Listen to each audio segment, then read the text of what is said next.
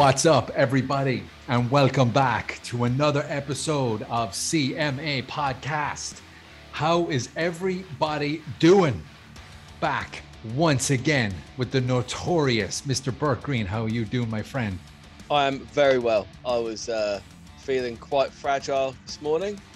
I felt less fragile as the day has gone on, mostly because I just thought, well, I work hard all week. I'll go to the gym all week. I will just treat myself to having a beer, possibly before midday, to try and level myself out. And I've been staying the course. Because I'm committed. You know? As well, you should be, my friend. I mean, we deserve it. That's what we were born to do more than just work and pay bills. And it's the weekend. You know what I mean? It's the weekend. Yeah. And it's been a fun weekend as well. I've got to be honest. It's top class. Absolutely top class.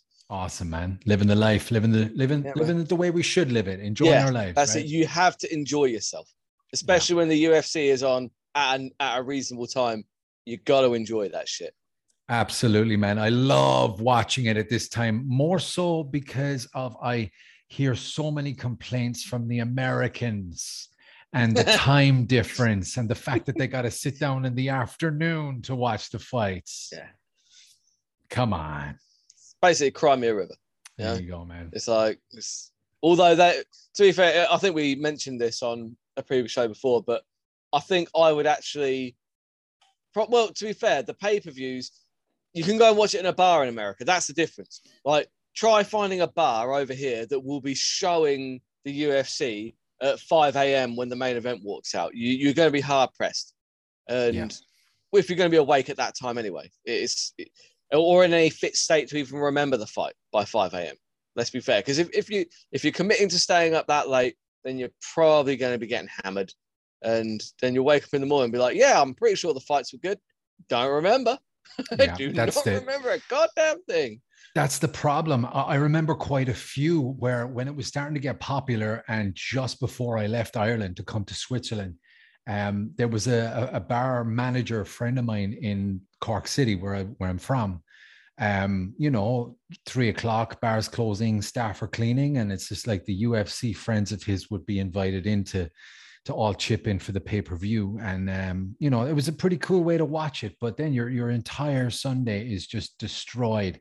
Oh yeah. Breakfast in the afternoon, and you're just wrecked, and you lose an entire day. Now I used to just wake up at like 10 o'clock in the morning, have a Red Bull, and I'm fine after 4 hours sleep. But, when it's in our time zone, like whether it's in Asia or in the Middle East or in Europe, it's just a pleasure to sit down with your evening. I don't go out much, but sit down. Last night, dude, I cleaned my kitchen during the prelims. I had some food during the prelims. I got my kids to bed and I watched the main card with a beer in my hand on my couch, man. That's all I wanted. Perfect. That's perfect. I mean, I had a barbecue around my mates because obviously we had the Formula One qualifying as well in the afternoon. So we had a 2 barbecue day. We had a barbecue in the afternoon and a barbecue in the evening as well. We had some armadillo eggs. Have you ever had an armadillo egg? I like armadillos. Yeah. Crunchy armadillo on the eggs. They're delicious. It's something that my mate found on Instagram, I think. It's like a Texas thing, apparently. Apparently, it's big in Texas. Right. If anyone from Texas is watching this right now, they will know what an armadillo egg is already. Basically, it's like a chili stuffed with cheese, wrapped in pork mince, seasoned like pork mince, wrapped in bacon, and then put on the barbecue. Whoo! Gotta say, it's top tier. Absolutely top class. Loved it.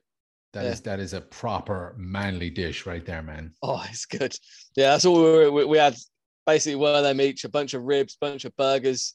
I ate probably more calories than I should have done, but I do train a lot, during the week, so I'm not too worried about it. Absolutely, man. That sounds delicious. I did have a barbecue today, but I want to stay on your barbecue right now. That sounds like a grease heaven. Obviously, it was with a couple of beers. Absolutely perfect, because you get all the bacon. We use streaky bacon, so you get it all nice and crisp, like all just around the outside, and it forms just like a nice crispy layer on the crunchy on the outside. Soft on I think that's why they called it. There you go. That's what it's there for. Well, I think because literally the streaky bacon, when it goes crisp, it almost forms like an armadillo shell. I totally see why they call it that. Yeah, But it makes sense. Absolutely delicious. Yeah, very good. Look at us, City Martial Arts, man. We're promoting a healthy lifestyle with a beautiful dish like that and drinking beer on a podcast, you know. Lots of protein. For the working class. Yeah. You know. But my question, Bert, you didn't go to the fights. So if they were on where I'm living close by, I'd have gone to the fights. What was your thought process? I mean, what number one, it was very difficult to get tickets. Very difficult. More or less, they sold out instantly. Then you're off to the resale sites. At which point, you might as well sell your fucking kidney to get one of those fuckers. Like, what's the point?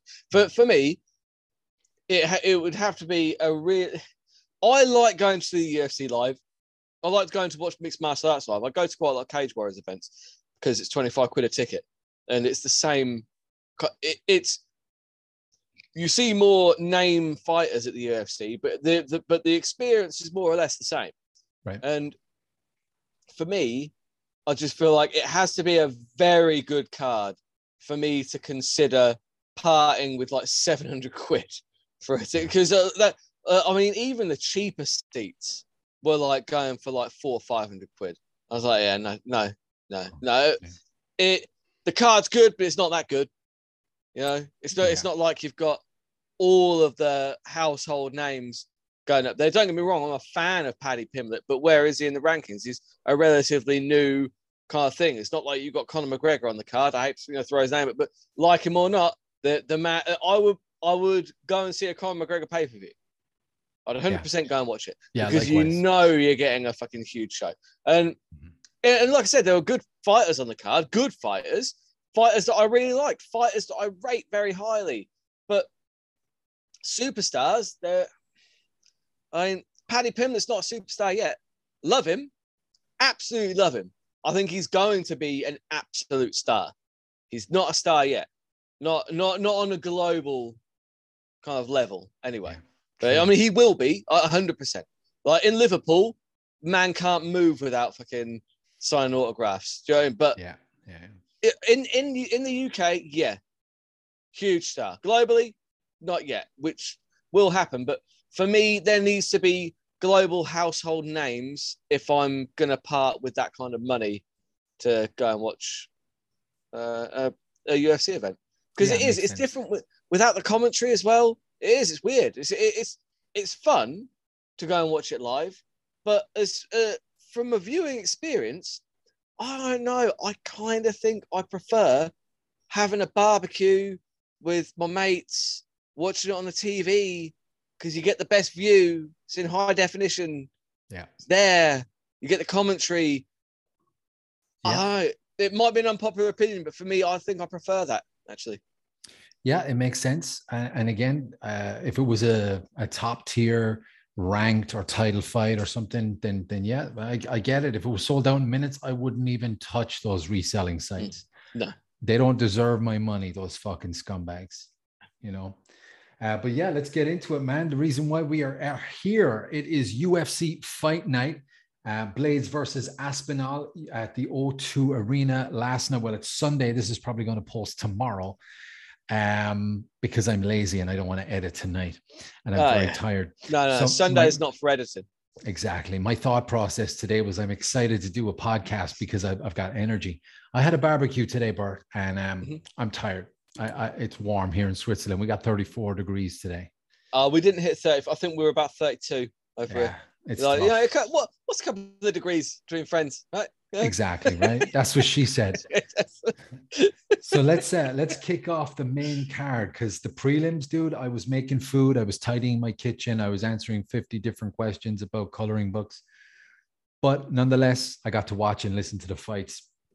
First fight on the main card, Volkan Ozdemir from just down the road here versus Paul Craig. Paul Craig came out of the locker room and he looked like he was a Viking ready to fucking kill.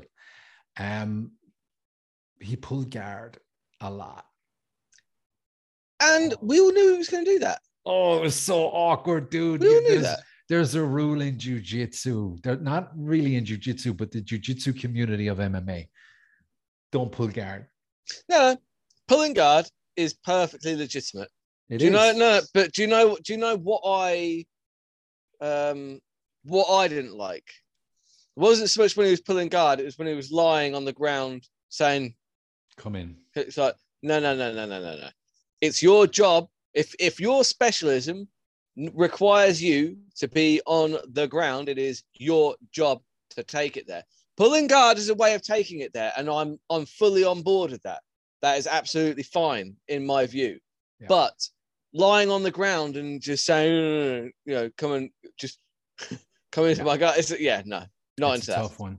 But he was tired. I do understand. I understand and appreciate that. Yeah, he was very tired. There was a lot of strike there. Would you say a correct English, Bert, because you're from the land of England? There were a lot of very, very, very good strikes in that fight. A lot of sloppy boxing, but a lot of beautiful left hooks and straight rights happening. Do you know what really impressed me with Paul Craig's striking? Actually, that spinning back kick to the body was really landing. Yeah. I was like, you know what? That's not terrible. Yeah. He should have been doing more of that, honestly. Yeah, but it was good. Obviously, Uzdomir's got that power that you just can't take liberties with that power. And I think that was what was going through it. That was his thought process, wasn't it? Yeah, was if I can avoid his power at all costs, I will do that. And that's what he tried to do. And he paid the price because he lost the decision. As soon as I said it was 30-27, I was like, well, Paul Craig's never got this in a million years. Yeah. But it's a good fight. It was fun. But interestingly though, how would you score? Because actually, in my head, because I understand what Paul Craig is doing, I kind of scored the rounds more heavily to Paul Craig because he was dictating where the fight was going. Even though he's on the bottom, he was dictating where the fight was going, and he was fighting for the submissions.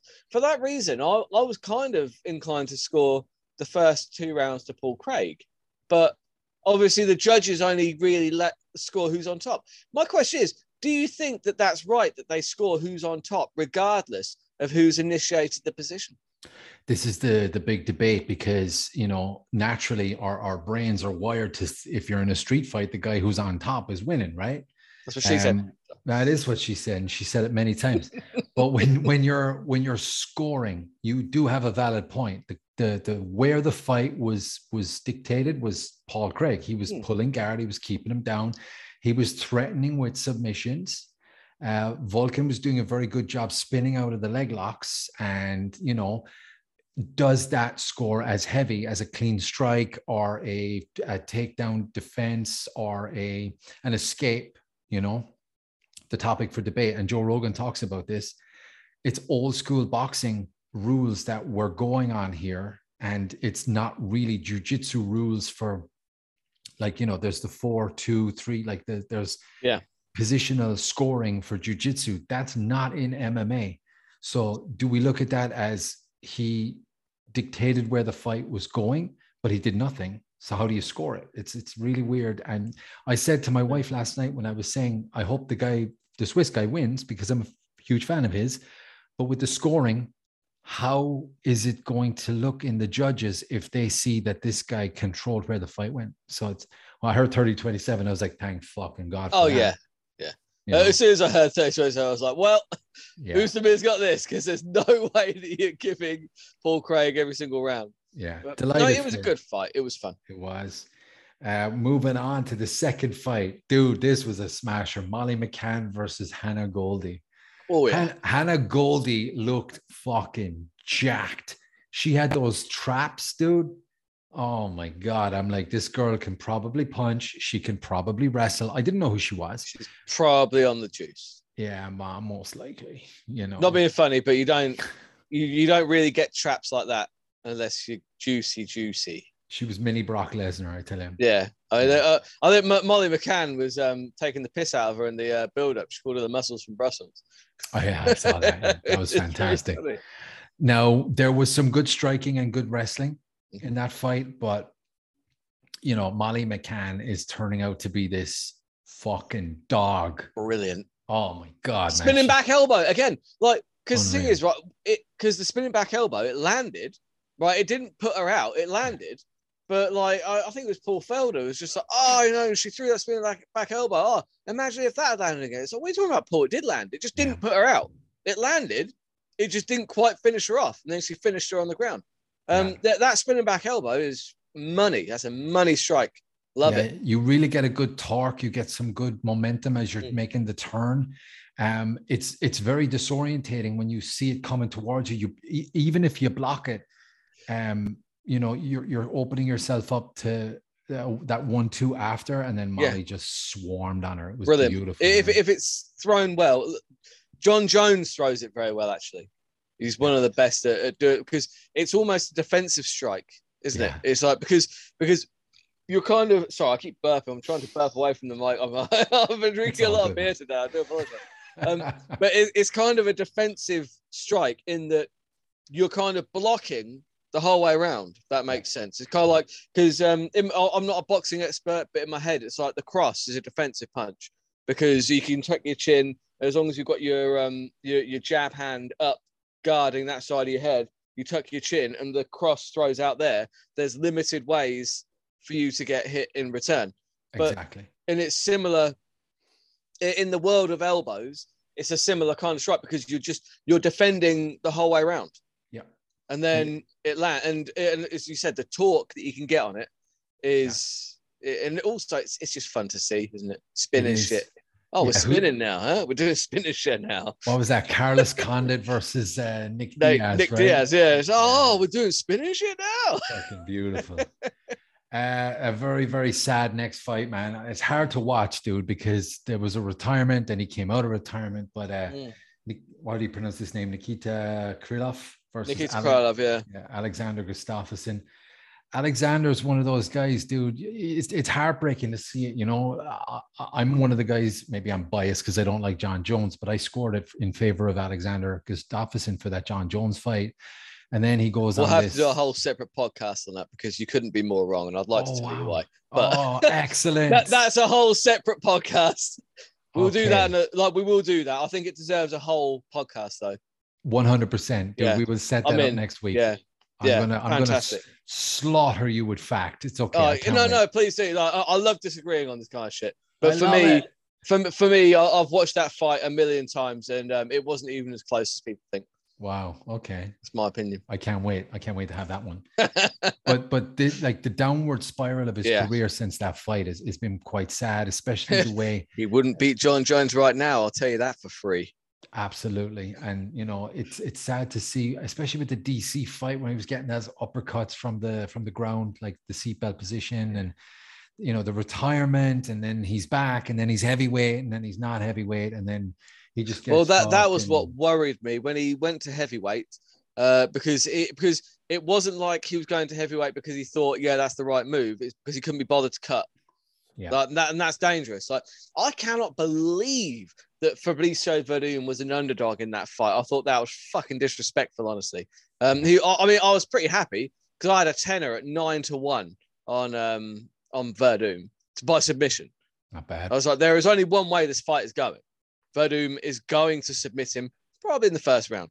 And that's one of the Burt Lockers where you look back on it, it's like, that's a pretty good one. Yeah. But again, my fight picks for this one were right in a sad way, in that I did say that 2000, like the last time we saw Gustafsson look good was in 2017 when he did that Mortal Kombat combination on Glover Teixeira. And since then, he has not looked good. And I said that the only way that Gustafsson wins this fight is if 2017 Gustafsson comes back. And unfortunately, 2017 Gustafsson is not coming back. Yeah, for sure. Simple. He's got to retire now and just go out with no more like Chuck Liddell type damage. And, you know, let's see where it goes from there. But again, yes, I do hope he really assesses this with his team, because I was so rooting for him last night, man. And I'm watching the fight going, stop. You know, just like, fuck.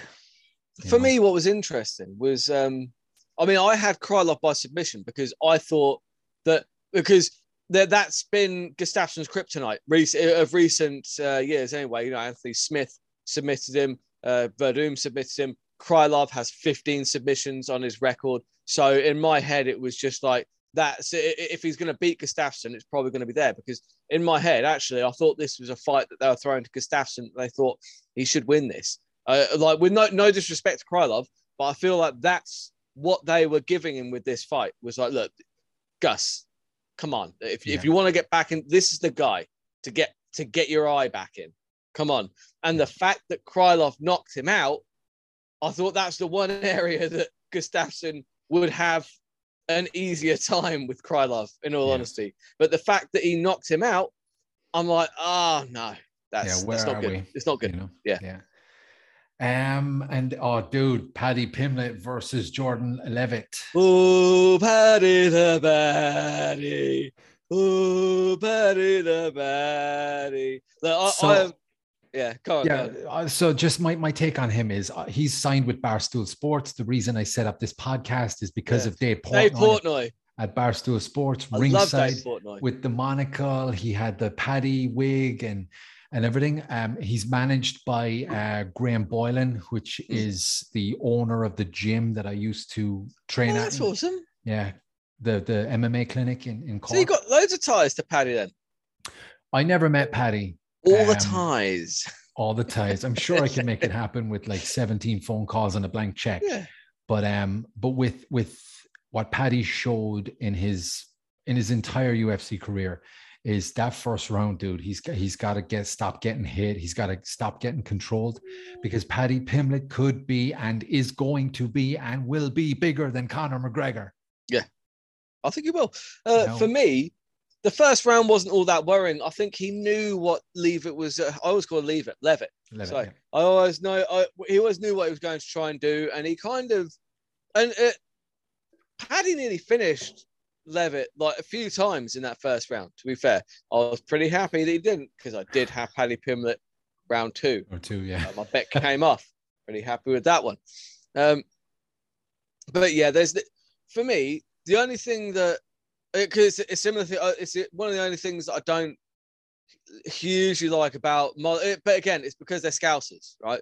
And that they love to jump on their soapboxes when it comes to politics, and it annoys me.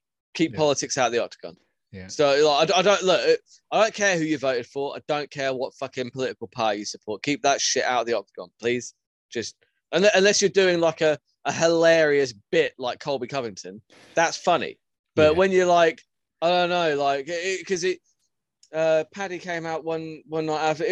I like Paddy Pimblett. I'm a huge fan of his. But it's like when he was talking about, justice for the 96 in reference to the Hillsborough disaster, and it's like, look, I get it. That was a horrible thing that happened, but I don't know. I don't watch mixed martial arts to have those kind of, that kind of liberal propaganda shoved down my throat. Completely agree, man. I'm here to watch fights. I don't want to talk about fucking agendas or any of that shit. Exactly. Which is amazing. I want to watch fights. That's why I don't listen to any of those actors with their like, we really need to start focusing on climate change as I accept my award. You really need to focus on shutting the fuck up. I love it.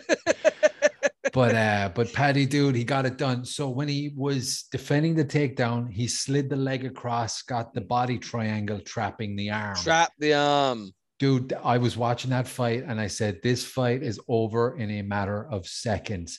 There was no way he could defend. Beautiful. I said the same thing. Literally, we were watching it at my mates. And as soon as he had that arm trapped, I was like, it's done. It's done. There's 2.5 minutes left on the clock, and he's got his back and he's got his arm trapped. This is already over. Because you can have the arm trapped and then forget about it, and the guy can pull his arm out. But he had the arm trapped in a body triangle, which is secure. Perfect. You're not getting out of there. Paddy's grappling is so good. See, that's the thing. I think a lot of people, because he's got a kind of goofy persona, to put it politely, but because of that, I don't know, some people, they think that he doesn't take it seriously. No, he does. He's so much more technical than he gets credit for, actually. Yeah. And even with the stand-up, I know that he leaves openings, and from like a technical standpoint, like you're a boxing trainer, you're probably looking at his stand-up and you're just like, oh my God, so many fucking awful. But do you not think there's something in his thriving in the chaos? Because the reason his striking, I think, is so effective is because he doesn't know what he's throwing next. It's very difficult to predict what your opponent's going to throw if they don't know what they're going to throw. Do you know what I mean? Is there something to that? 100%. 100% agree. You're hit the nail on the head. If you look at someone like Marcus Davis, the Irish hand grenade, who migrated over from boxing, and his great podcast out on as well. You guys should check out Dave's interview with Marcus Davis. It was top tier, honestly, really good. Go back and check it out. Thank you very much, my man. I appreciate it. But look at his boxing and how he migrated over and kept his boxing on point when he's striking in MMA. Then look at boxers like Nick Diaz and Nate Diaz, and their posture is down, their hands are down. They're throwing their 1-2s, their hooks. They're throwing not so much power, but more punches and bunches. Yeah. Hooks that come from wide, uppercuts that come from low.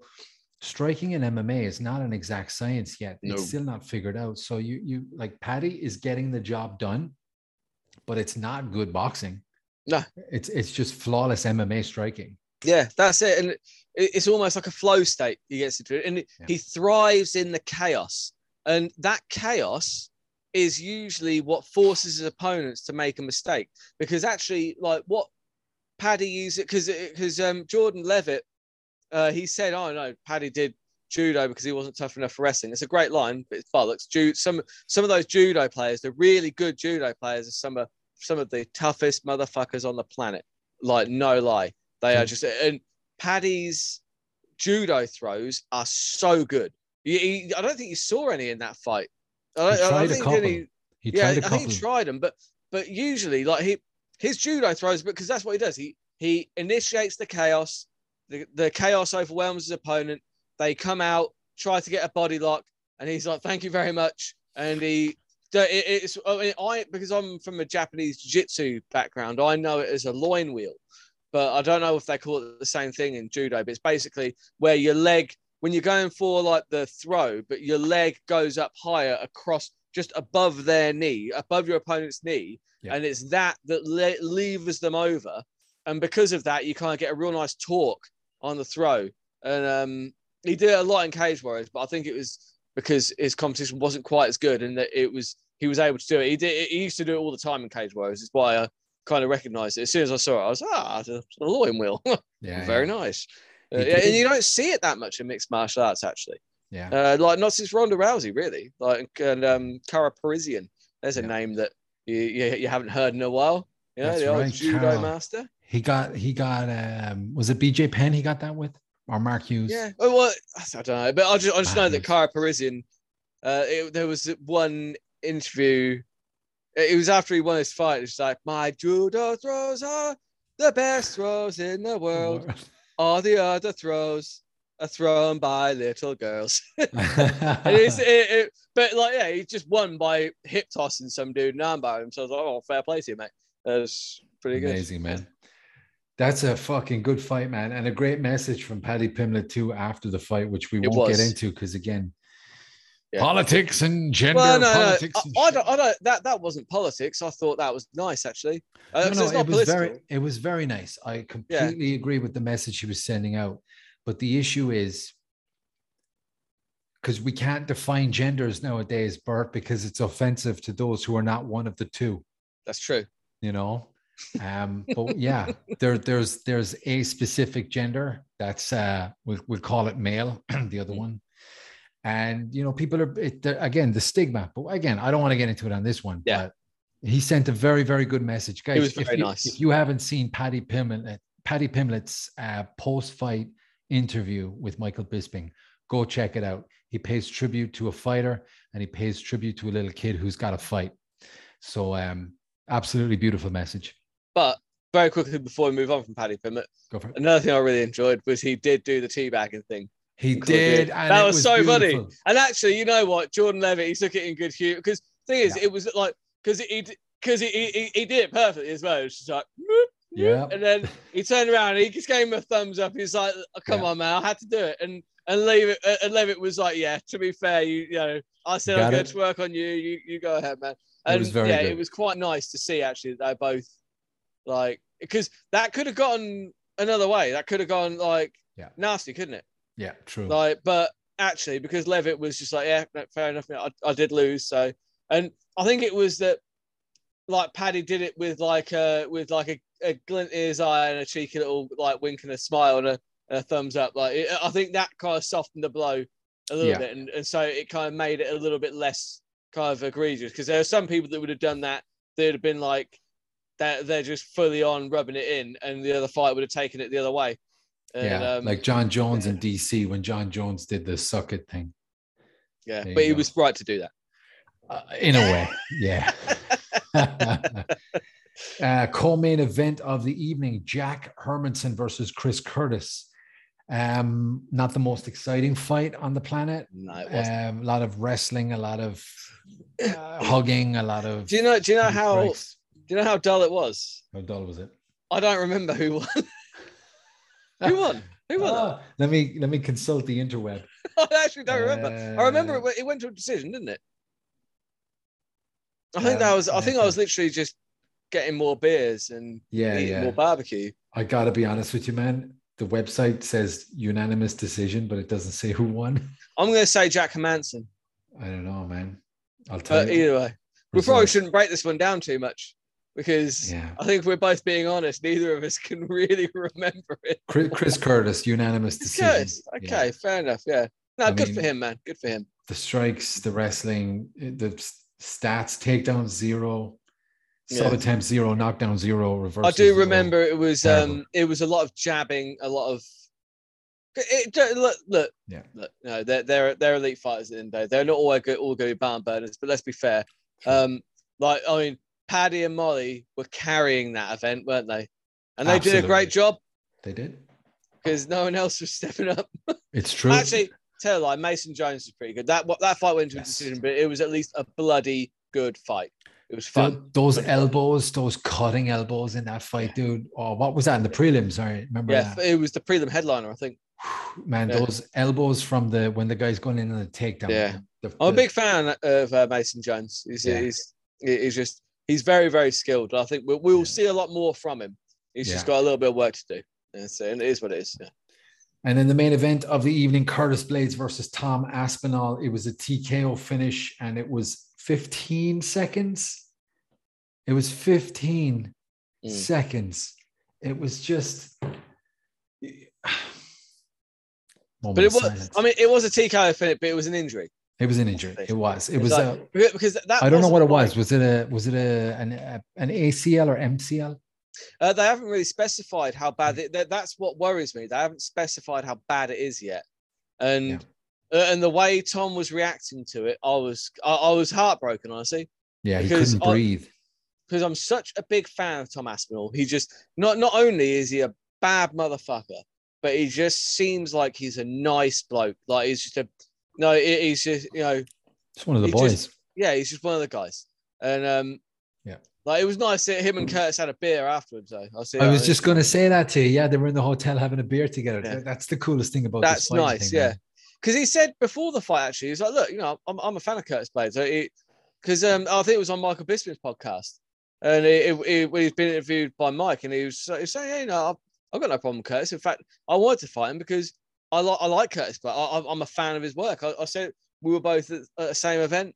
We were getting some sort of like massage or something like something done, physio or something in Vegas, and they're both the same place. He said, I'm a fan of your work, and he's like, he probably doesn't even remember that I said that. He doesn't but I just wanted him to know that professional courtesy. I'm a fan of what he does, but Tom Aspinall just seems like a genuinely nice bloke, and so does Curtis Blades. To be fair, this was one of those fights where I was like, this is going to be a shame for one of them to lose, honestly. Because I actually like Curtis Blades. Like Tom Aspinall, I'm a fan of his work as well. I really am. I think he's so good at what he does. I do think there is a title reign possibly in Curtis Blades' future. And I do think there's one in Tom Aspinall's future. But unfortunately, they're just going to clash every time, aren't they? Yeah. And But it was great to see them, in the hotel after. It actually brought me back to, like, you've been in the gym, you've been surrounded by people who are in combat sports and things like that. Like after 4, 5, 6, 7 months, the ego kind of gets beaten out of everybody. Yeah, it goes And away. you know, you end up with like the guys with the big egos are the guys that don't survive. Yeah, But the guys who are fucking really cool, down to earth guys, you end up becoming best friends with them, you know. When I was training in, let's say, 2009, 2010, and 2011, my pivotal months or my pivotal years for combat sports, the gym that I was in, we would have these fight nights where two guys in the gym would be paired up against each other, and there'd be like 20 guys, 10 fights. And you just end up fighting one of your best friends from the gym that you train with, your training partner, and then you're drinking with them after. And like, you don't get that with shitty people.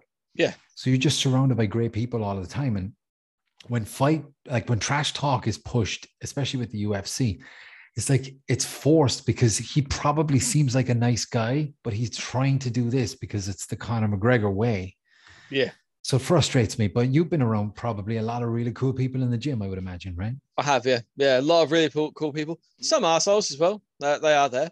Like it is what it is. Like, Yeah. But yeah, no. For the most part, actually, I found actually that's in most gym environments, whether it's an MMA gym or a weightlifting gym or whatever. Like most of the time, the people that look the scariest are actually the nicest because they're there to work out. They just want to work out. They want to do their thing, and they're usually like they're pretty helpful. Like they'll help you out as well. It's nice. Yeah. The last guy I fought got an invite to my wedding, my last fight ever.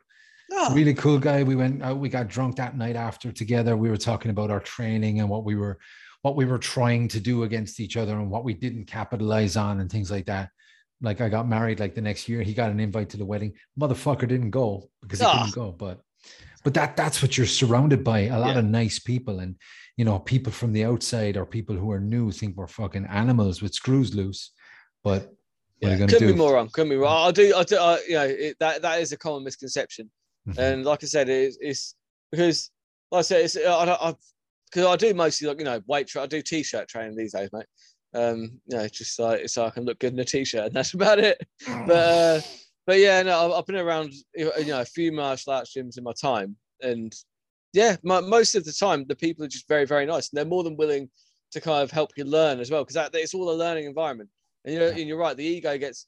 I mean, I'll be honest, I never went into a martial arts gym with an ego because I wasn't, you know, like a tough kid growing up or whatever. I've never seen myself as that, so I didn't have an ego going in. So it was just I was always just like, well, you know, you're gonna batter me, but it's like because weirdly I had a role with someone.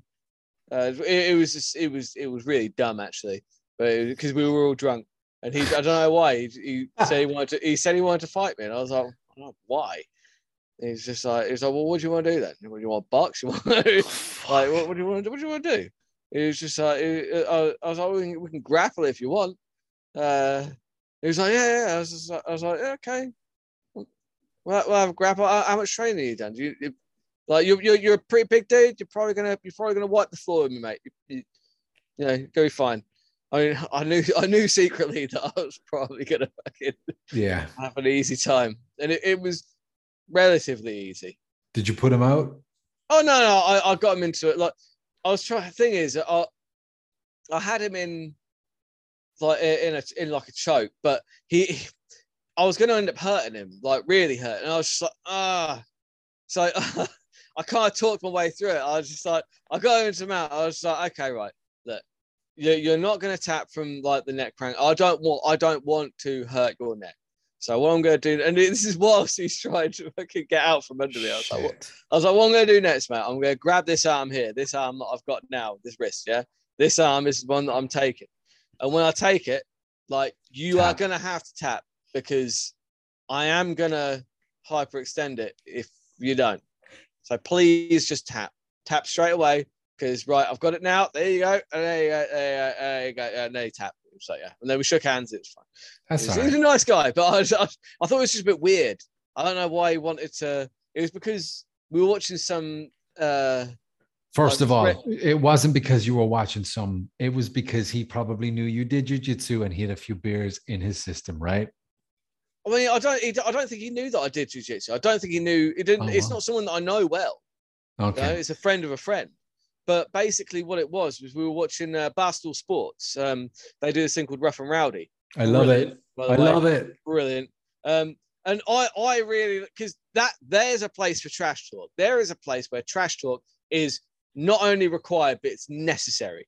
Has to happen. Yeah. And there's a guy called the Big Dick Booty Daddy, and that's that. And I was just I was just very vocal in my support of Big Dick Booty Daddy, and for some reason he didn't share but it wasn't like I was forcing my support on him. He just supported the other guy. I was like, that's fair enough. But then he, I don't know, like turned around and said, so well, sometimes it's the quiet ones that'll mess you up. I was just like, yeah, no, probably. And he was just like, well, I think I'd have you. I was like, is that right? Yeah. Okay. This is why I like to watch fights, cleaning my kitchen after supper, bro. Yeah. It's fun though. But Rough and Rowdy is great, man. I was quite, because I never like to assume that I'm harder than anybody, because I just don't assume that. I really don't. So I said to her, I was like, yeah, no, you're a pretty big dude. Yeah, you probably have me. And he's like, oh, I want to fight you. I was like, okay. I mean, I will. Don't want to. I mean, I will. If you want Let's go. Let me just get my mouthpiece in my pocket. Amazing. Bert Green, I absolutely love breaking down these fights with you, man. Breaking them down before, there's a different feeling when we watch it in real time and then break it down after and then analyze what we actually watched. And it was a lot easier last night because we watched them at a reasonable hour. So exactly. Maybe we can do more of these, like after Vegas fights on a Sunday. Yeah, because there's not so much of a time constraint then for people to tune in. Yeah, because a lot of time, that's a problem with my pick show. Catch it on the Burt Locker every week on YouTube. Basically, obviously, I post them on a Friday, but there's only then one day for the picks to still be relevant. Like after that point, they're not relevant anymore because they've already gone horribly wrong. Yeah, I hear you, man. But it's awesome, man. I love breaking these down with you. I am very excited to watch John Jones versus Gustafsson and break that down with you in a debate podcast. We'll do that next week. Yeah, definitely. I'm in. Yeah. We'll sort it out in behind the scenes, guys. Behind the scenes, we'll figure it out. Absolutely. Bert, tell everyone where you are. I am the Burt Locker on YouTube. You can catch me on Patreon as well. Patreon gets extra fight breakdowns every week. And I'm also the_Burt Green on Instagram, the_Burt Green on Twitter. Basically, just type in Burt Green anyway. You'll find me. Awesome, man. And don't forget, people, to like, share, and subscribe on this podcast, CMA Podcast, Going Nowhere. We are killing the game in relation to breakdowns. We are trying our best to get as much content out as possible. Life is busy, but we are still fucking trying. Bert, thank you very much for joining me once again. We'll do it again. Thank you for having me. Awesome, man. Rock and roll, guys.